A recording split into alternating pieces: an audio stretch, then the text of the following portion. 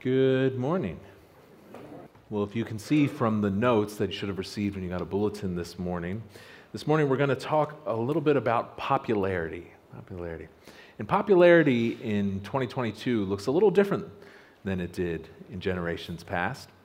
I looked at a couple recent surveys, and according to one of those surveys, 86% of people who are in Gen Z or the millennial generation, so that's basically everyone born from 1980 after, according to this survey, 86% of them would like to be able to post content online for money. 86% of millennials and Gen Z would like to be able to post content online to make money.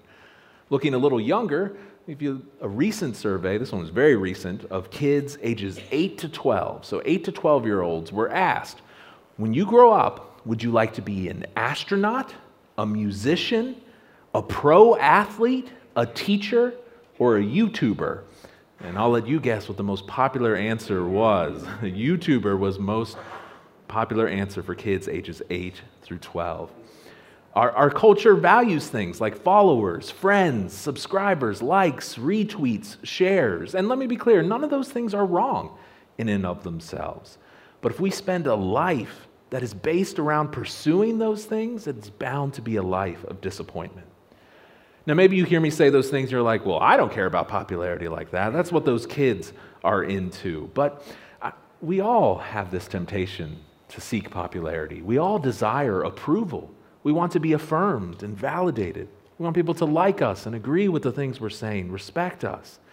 And if we're not careful, that desire to be approved and affirmed by others can push us very far away from God. And so perhaps Jesus can show us a better way. We're going to see today that Jesus was very popular, but he responded to popularity differently than we do. If you haven't been here, we're studying through the Gospel according to Mark, and we're seeking to discover who Jesus is according to God's Word. Last week, Pastor Tom was sharing, and he was saying how Jesus is the commander of the Lord's army, and he's the physician in the Lord's infirmary. He wins battles, and he heals his people. But we could ask, why does he do this? Why does Jesus fight this darkness? Why does he heal his people? Well, our passage today is going to help us to see why. Today, we're in Mark chapter 1, verses 35 through 45. And we're going to discover that Jesus responds to popularity with prayer, by preaching God's word, and by showing pity or compassion on those around him. So if you're not already there, please turn your Bibles to the Gospel of Mark, chapter 1, verses 35 through 45. If you'd like to use that blue Bible that's in the seat back in front of you, you should find it on page 995. We'll also have it up on the screen. And I'd ask you that once we're there, if you are able, I'd ask you to please stand to honor the reading of God's Word, and then follow along. I'm going to read our passage for today. I'll be reading from the English Standard Version. Mark chapter 1, Mark big 1, starting the little verse 35. Verse 35 begins this way. And rising very early in the morning, while it was still dark, he, Jesus, departed and went out to a desolate place, and there he prayed. And Simon and those who were with him searched for him. And they found him and said to him, everyone is looking for you. Verse 38, he, Jesus, said to them, let us go on to the next towns, that I may preach there also, for that is why I came out. And he went throughout all Galilee, preaching in their synagogues and casting out demons. Verse 40 tells us, and a leper came to him, imploring him, and kneeling said to him, if you will, you can make me clean. Moved with pity, he stretched out his hand and touched him and said to him, I will be clean. And immediately the leprosy left him, and he was made clean. Verse 43, Jesus sternly charged him and sent him away at once and said to him, see that you say nothing to anyone, but go, show yourself to the priest and offer for your cleansing what Moses commanded for a proof to them. But he went out and began to talk freely about it and to spread the news, so that Jesus could no longer openly enter a town, but was out in desolate places, and people were coming to him from every quarter. Let's pray.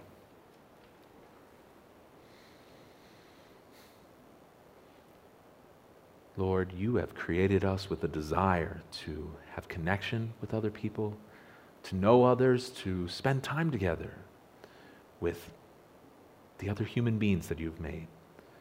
Oh, but God, please keep us from seeking their approval and popularity. Instead, Lord, teach us to follow the example of your Son. Show us how he responded to that popularity by seeking time to pray alone with you, how his desire was to preach your word, and how he showed pity and compassion on those in need. Lord, build in us those same desires to pray, to value your word, and to show compassion. Lord, may we see clearly who your Son is, and in light of his glory, may we decrease and worship him. It's in his name, the name of Jesus, that I pray. Amen. You may be seated.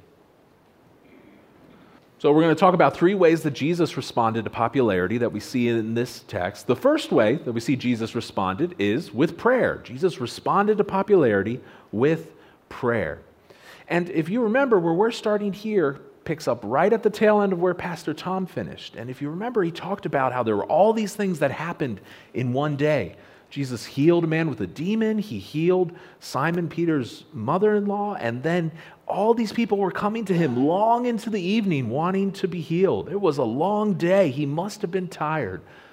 But Jesus still knew that he desperately needed time with his heavenly Father.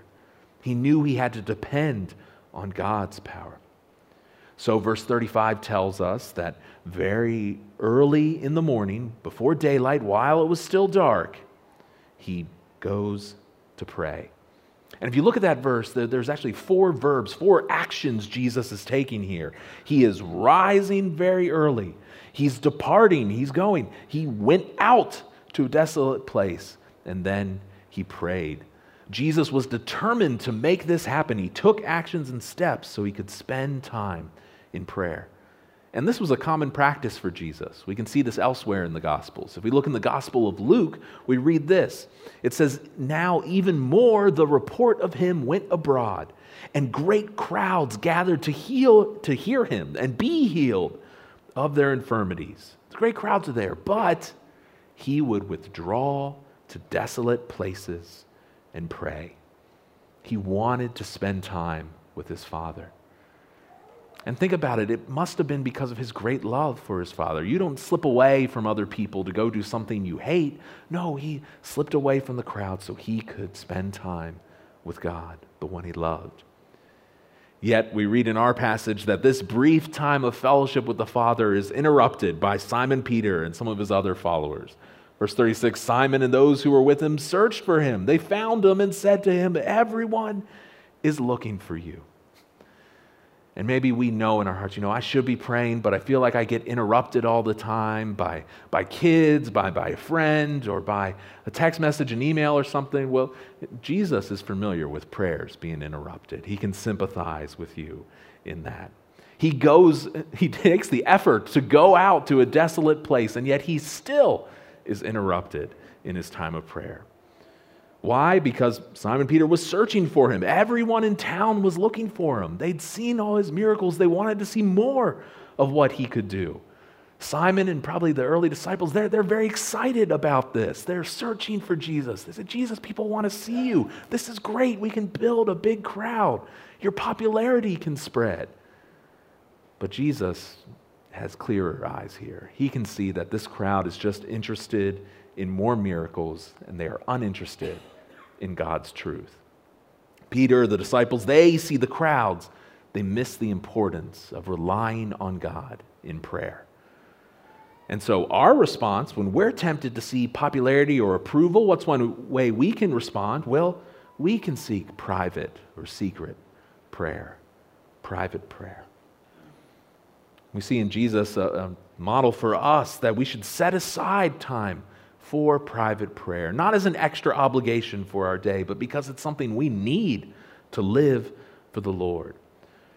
Now, don't mishear me, because Scripture speaks about public prayers. Several people have been up front here and have prayed today. Absolutely, we can pray in public.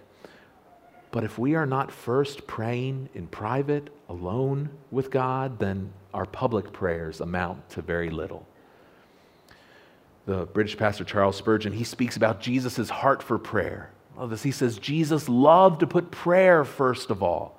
He would go nowhere till he had prayed. He would attempt nothing till he had prayed. He would not cast out a devil. He would not preach a sermon. He would work no cure, however necessary, however profitable, until first of all, he had drawn near to God.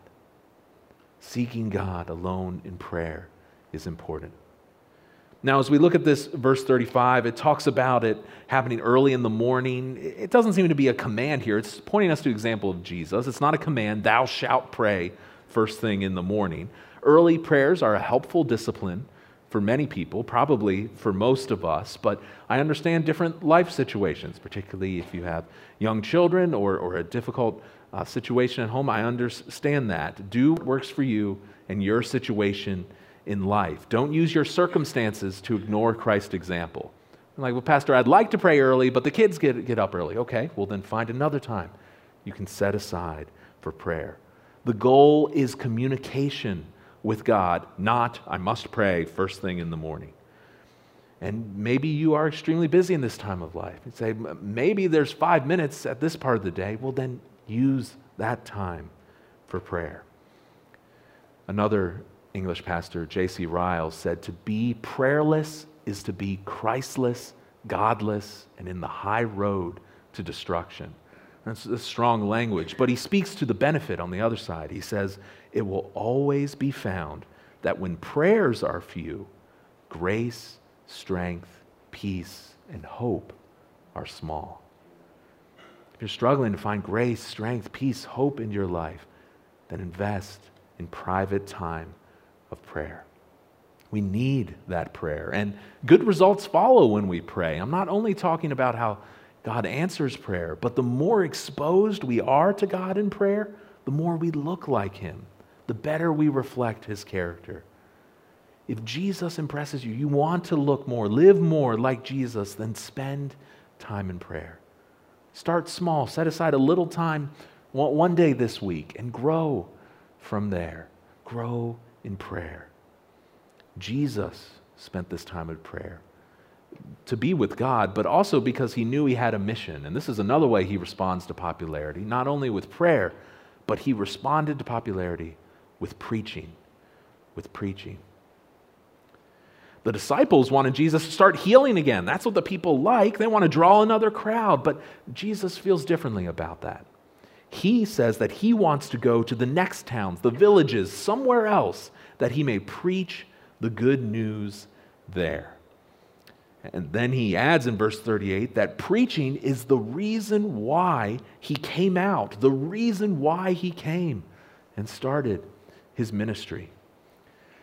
If I were to put my 21st century eyes on this, I would say Jesus is terrible at brand recognition. He doesn't see what's working for him here. The people want healing. They want Jesus to do these miracles. But Jesus places value on preaching. He wants to proclaim God's kingdom more than he wants to be popular. Again, he puts this value on preaching. Sometimes people call it the primacy of preaching because he was a preacher. The disciples thought getting this crowd was important. The people want healing, let's give them more healings. But Jesus viewed his preaching, what he said, as more important than his healing. After all, he says that that's why he came out, was to preach the good news to those around him. In doing that, he's fulfilling the Old Testament prediction about the Messiah. Isaiah 61 says, the Spirit of the Lord is upon me, the Messiah, because the Lord has anointed me to do what? To bring good news to the poor. He sent me to bind up the brokenhearted, to proclaim liberty to the captives, the opening the prison to those who are bound, Jesus' preaching is his rescue mission. He used his popularity as an opportunity to preach. He knew that the main need of the people listening to him was not their physical healing, but God's salvation. Because a physical healing is temporary at best. Eventually, they would die. So Jesus was more concerned about what would last forever. And that's what he does. Verse 39 tells us he travels throughout the region of Galilee, preaching and casting out demons. So what can we learn from that? Well, we learn that we too should value the preaching, the teaching of God's word. If Jesus valued it, then we should too. And I'm so thankful that here at this church we do that because God's word is declared, it is proclaimed every Sunday up here and taught in many different classes throughout the building. Here, preaching, declaring God's word is used to build God's people up and to challenge those who do not know him to respond to the one true God. And when I say this, you may say, well, that seems almost arrogant, Pastor, for you to be talking about it, but I'm not saying about me. I'm talking about the act that we have preaching here is important. It's valuable. We give a platform for God's word to be taught. Now, do not misunderstand when I say this. I'm not saying anything negative. I'm not planning to go anywhere in any way, shape, or form. But if for some reason I wasn't here, let me implore you, the members of East Shore, to make preaching a priority here at this church. Make it a primary ministry of the church. Because that's what Jesus did. He could do anything. He is God. He could literally have done anything, but he chose to be a preacher. Look what J.C. Ryle says about this. He says, the faithful preacher of the gospel is handling the very weapon which the Son of God was not ashamed to employ. Jesus valued the preaching of God's word. So just because something is new, exciting, popular, or this is something we should try, we can do those things, but we should not give up the priority of preaching.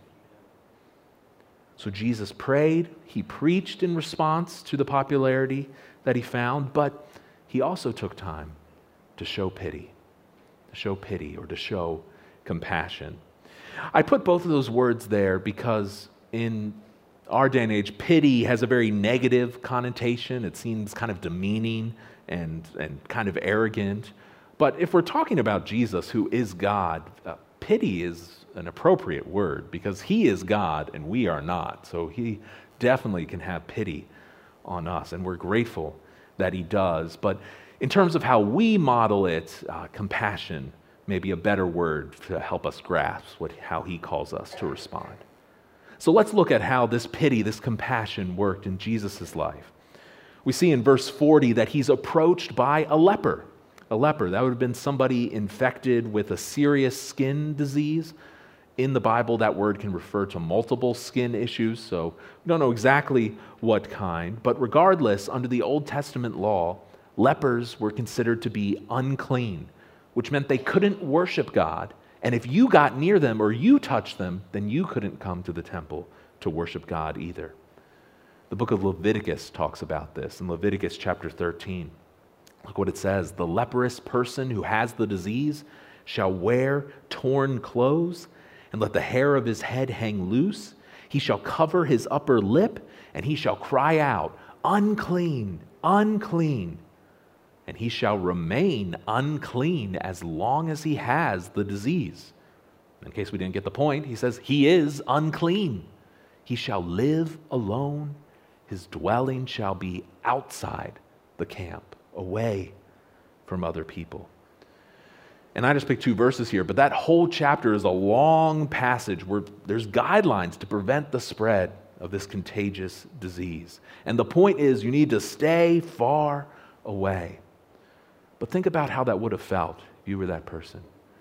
You are then almost condemned to a life of shame. Imagine that. Anytime anybody gets close to you, you are required by the law to shout out, unclean, unclean. This man would have been completely isolated with no hope for the future. To survive, he would be dependent on the charity of others and whatever he could find around him. In this way, this desperate, broken state, perhaps he reminds us of the isolating and destructive power of sin, our rebellion against God, that keeps us broken and separated from other people and separated from the Lord. But here, this leper in particular, he comes to Jesus imploring, begging him. He kneels as a sign of respect because Jesus is his only hope. And he says to the Lord, if you will, if you are willing, you can make me clean. We read that in that verse we just saw from Leviticus. He could only be clean if he was healed. But it's interesting this man says this because he must have seen or heard enough about Jesus to know or believe that Jesus had the power to heal. And that says a whole lot about his faith because leprosy was a disease that they didn't have a cure for at that time. If we go back to the Old Testament, there's a powerful verse talking about who can cure leprosy. There's a story about a man named Naaman who wants to be healed of his leprosy, and he goes to the king of Israel and asks him if he can be healed. And this passage, 2 Kings 5, talks about what that king does. When the king of Israel read this letter, this man wants to be healed of leprosy, he tore his clothes. He said, "Am I God to kill and make alive, that this man sends word to me to cure a man of leprosy?" See, the king is saying, am I God? Only God can cure this leprosy. I can't do that. But this leper, he's heard about Jesus, and what he's heard has convinced him this man has the power of God. This man can heal me. So he comes to Jesus. And our passage, verse 41, tells us that Jesus is greatly moved. He's greatly moved with pity and compassion. The idea is that his whole body is affected by this compassion. The closest we could probably come to thinking about it is perhaps if you're a parent and you see your child sick or hurting, that type of feeling. Or maybe you see a loved one who has suffered a lot. That feeling was in him, that kind of emotion. Some translations take this word in a different direction. The NIV translates it indignant or angry. And if it's that, then perhaps Jesus is angry at the effects of sin and suffering on this man. He hated the disease. He sought to show compassion to this man who was suffering. But regardless, Jesus responds by saying, I am willing, be clean and cleansed. He has a compassionate heart. And then Jesus does something truly amazing here. He reaches out and touches this man who was untouchable. This man may have not been touched by another human being for years. And I like how the verse structures it in verse 41. It's almost this dramatic tension here. So he's moved with this pity. And it could just say, and he touched him. But no, it says he stretched out his hand, almost like it's slow motion, and he touched this leper. The holy, perfect God with no fault, nothing wrong with him, utter perfection. This perfect God in human flesh touches a broken, sinful part of his creation and restores it. What amazing grace, what great compassion our Lord has. And that reach may have been slow, but the result is immediate. And if you remember, that's a key word in the Gospel of Mark. Verse 42 tells us, and immediately the leprosy left him. It disappeared, and he was clean. Pastor Spurgeon says, Jesus speaks, and it is done. Leprosy yielded to no human remedies, but it fled at once at the Lord's "I will." Oh, this is Jesus' immense power. He does have God's power because he is God. He has power over this dreadful disease. And there's something that I found really profound thinking about this that I read. The law said touching a leper made you unclean. If you touched someone who was a leper, then you were unclean. So what happens to Jesus? Well, one scholar I was reading named Hans Bayer said Jesus' love, mercy, and power are such that at his touch, instead of making Jesus unclean, actually makes the leper clean. A normal person would touch a leper and they would become unclean. But Jesus has such love, mercy, and power that he touches this leper, and instead the leper becomes clean. There is a new order coming through Jesus Christ. Uncleanness can be healed. People can be restored to God. Truly, the leper probably responded in words of that verse we read earlier, Isaiah 49, "Sing for joy, O heavens, exult, O earth, break forth, O mountains, into singing. For the Lord has comforted his people and will have compassion on his afflicted." Oh, and friends, that same message is true for you. That same Savior is here for you. Whatever you're going through, whatever that suffering, that burden, that affliction is, Jesus is able to bring his comfort and his compassion into your life. We may not experience the physical disease of leprosy, but we are all infected with the deadly disease of sin. And has Jesus cleansed you of sin? God's word shows us that he has compassion on us. He can save us. He calls us to repent, to turn from sin, to, like this man, come to Jesus and say, "If you will, Jesus, you can make me clean. You can save me." To trust and believe that he can. And he is faithful to save. So Jesus shows compassion. What's our response then? Well, our response is to do the same, to show compassion to others. Jesus had pity on this man. He calls us to show compassion to those who are suffering and hurting. God speaks about this a lot in his word. A passage that came across this week, I think we talked about it on Wednesday nights in our Proverbs class. It speaks about our fast. If we're going to do an act of worship for God, what act does he want? Well, Isaiah 58 says, "Is not this the fast I choose? Is it not to share your bread with the hungry, to bring the homeless poor into your house? When you see the naked, to cover him, and not to hide yourself from your own flesh." I think that last phrase is key, seeing compassion. It's not hiding ourselves from those who are experiencing suffering. To show compassion, sympathy, a willingness to help and do what we can, an empathy to understand where they are. One pastor, Kent Hughes, put it this way: "We will never affect others as Christ did unless there is contact and identification. We have to be willing to take the hand of those whom we would help." He says sometimes a touch, and by that he means caring involvement, will do 1,000 times more than our theology. Now, don't mishear him there. He's not saying that it's not important what we believe. It absolutely is. He's a firm believer in God's word, as I am. But at the same time, our beliefs, our theology can be expressed, shown to others through compassion. And that's why compassion is more important than being popular. It's very popular today to ignore suffering. It's popular to join in the crowd and beat up or tear down someone who is struggling. And then let's be clear, the glee we may feel when someone we don't like is experiencing suffering, that glee is unbecoming. It's inappropriate for a follower of Christ. Yes, someone may be suffering as a result of sin. We usually don't know that for sure, but even if they are suffering because of their sin, then what a powerful opportunity to impact them with the good news of the gospel, to bring the hope of Jesus to one who is suffering.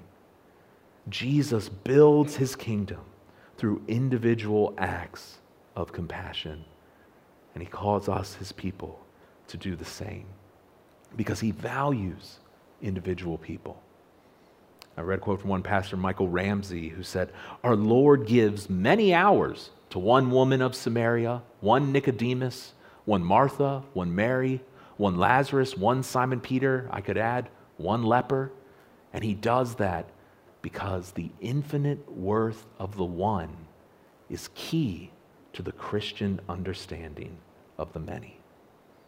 If we're going to understand how God's kingdom is built, we show compassion to the one who is in need, because every person has value and dignity and is worthy of compassion. Well, how does the rest of this play out? How does Jesus' compassion play out in this story? What's the result? We see that in verses 43 and 44, which, like several other places in the Gospels, Jesus would instruct or warn those he healed not to tell others, because he was focused on that person. He wasn't interested in getting attention for what he has done. He wanted followers, he wanted disciples to follow him, but he didn't want a crowd that was interested in entertainment. He didn't want a mob that thought he was going to overthrow the Roman Empire. Look what this verse says. Jesus sternly charged him, sent him away at once, and said to him, "See that you say nothing to anyone." Why did Jesus say this to people? One passage that can answer us for us is one Matthew 12, 15 through 21. I didn't put that on the PowerPoint because it's a longer one. I did put it in your notes though. But that passage fleshes out that reason. It says by not telling people, or by telling them not to tell others, he is fulfilling a prophecy from Isaiah of the suffering servant who's not interested in drawing attention to himself, but is instead interested in helping others, loving others, securing their salvation. Jesus knew that he had a truth to share. He had a sacrifice to make. His intention was not to overthrow Romans. His intention was not to make the biggest following in the world while he was there. No, his intention was to share God's truth. And so he tells the man, you don't need to tell anyone about this because people will misunderstand. But he also sends him to the priest. Second half of the verse says, show yourself to the priest, offer for your cleansing what Moses commanded for a proof for them. He obeyed the instruction of the law. This is how lepers were able to re-enter society. A priest examined them to make sure the disease was gone, and a sacrifice was offered according to God's word. So Jesus went out of his way to obey God's law, to prove that his message is true, is valid. He is God in human flesh. He's testifying to his truth. But Jesus is so great that this secret cannot be hidden. The Lord indeed had come. His identity as the Messiah was so obvious that people couldn't help talking about who he is and what he did. And so this man, in his joy, he cannot help but share freely what happened to him. Verse 45 says, he went out, he began to talk freely about it and to spread the news. We'll see this throughout the Gospel of Mark. Later in chapter 7, he does another healing, and Jesus, this is Mark 7:36, Jesus charged them to tell no one, but the more he charged them, the more zealously they proclaimed it. In our passage, this ex-leper, he spread the news to such an extent that Jesus rarely could go into towns. Instead, he had to stay in desolate, deserted, unpopulated, lonely places. Yet even there, people came from everywhere to him. The passage says, so that Jesus could no longer openly enter a town, but was out in the desolate places, and people were coming to him from every quarter. Jesus just cannot stay hidden. We'll see large crowds again and again throughout the Gospel of Mark. But as Jesus knew, even in that conversation with his disciples that we talked about earlier, he knew that most of these crowds were not interested in him or what he had to say. They wanted a show. They wanted entertainment. They wanted to see something incredible. They missed the purpose of what God was doing. So unlike what we may expect or what the world tells us, being popular proved to be an issue for Jesus. It made it difficult for him to do what God had called him to do. And there's something else interesting in this story, a contrast that I saw when I was reading from scholar Danny Akin, and I really like this. He said, ironically, Jesus and the leper have traded places. The leper is now on the inside with family and friends, and Jesus is on the outside in a lonely and desolate place.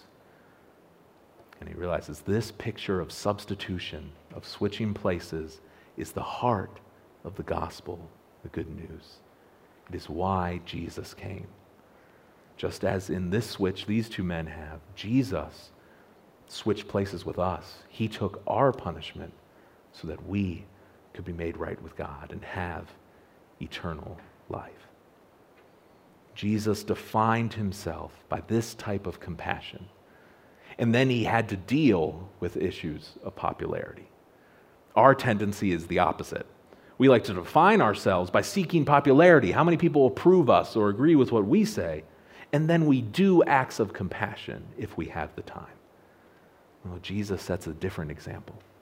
Mark 10:45 tells us that even the Son of Man came not to be served, but to serve, and to give his life as a ransom for many.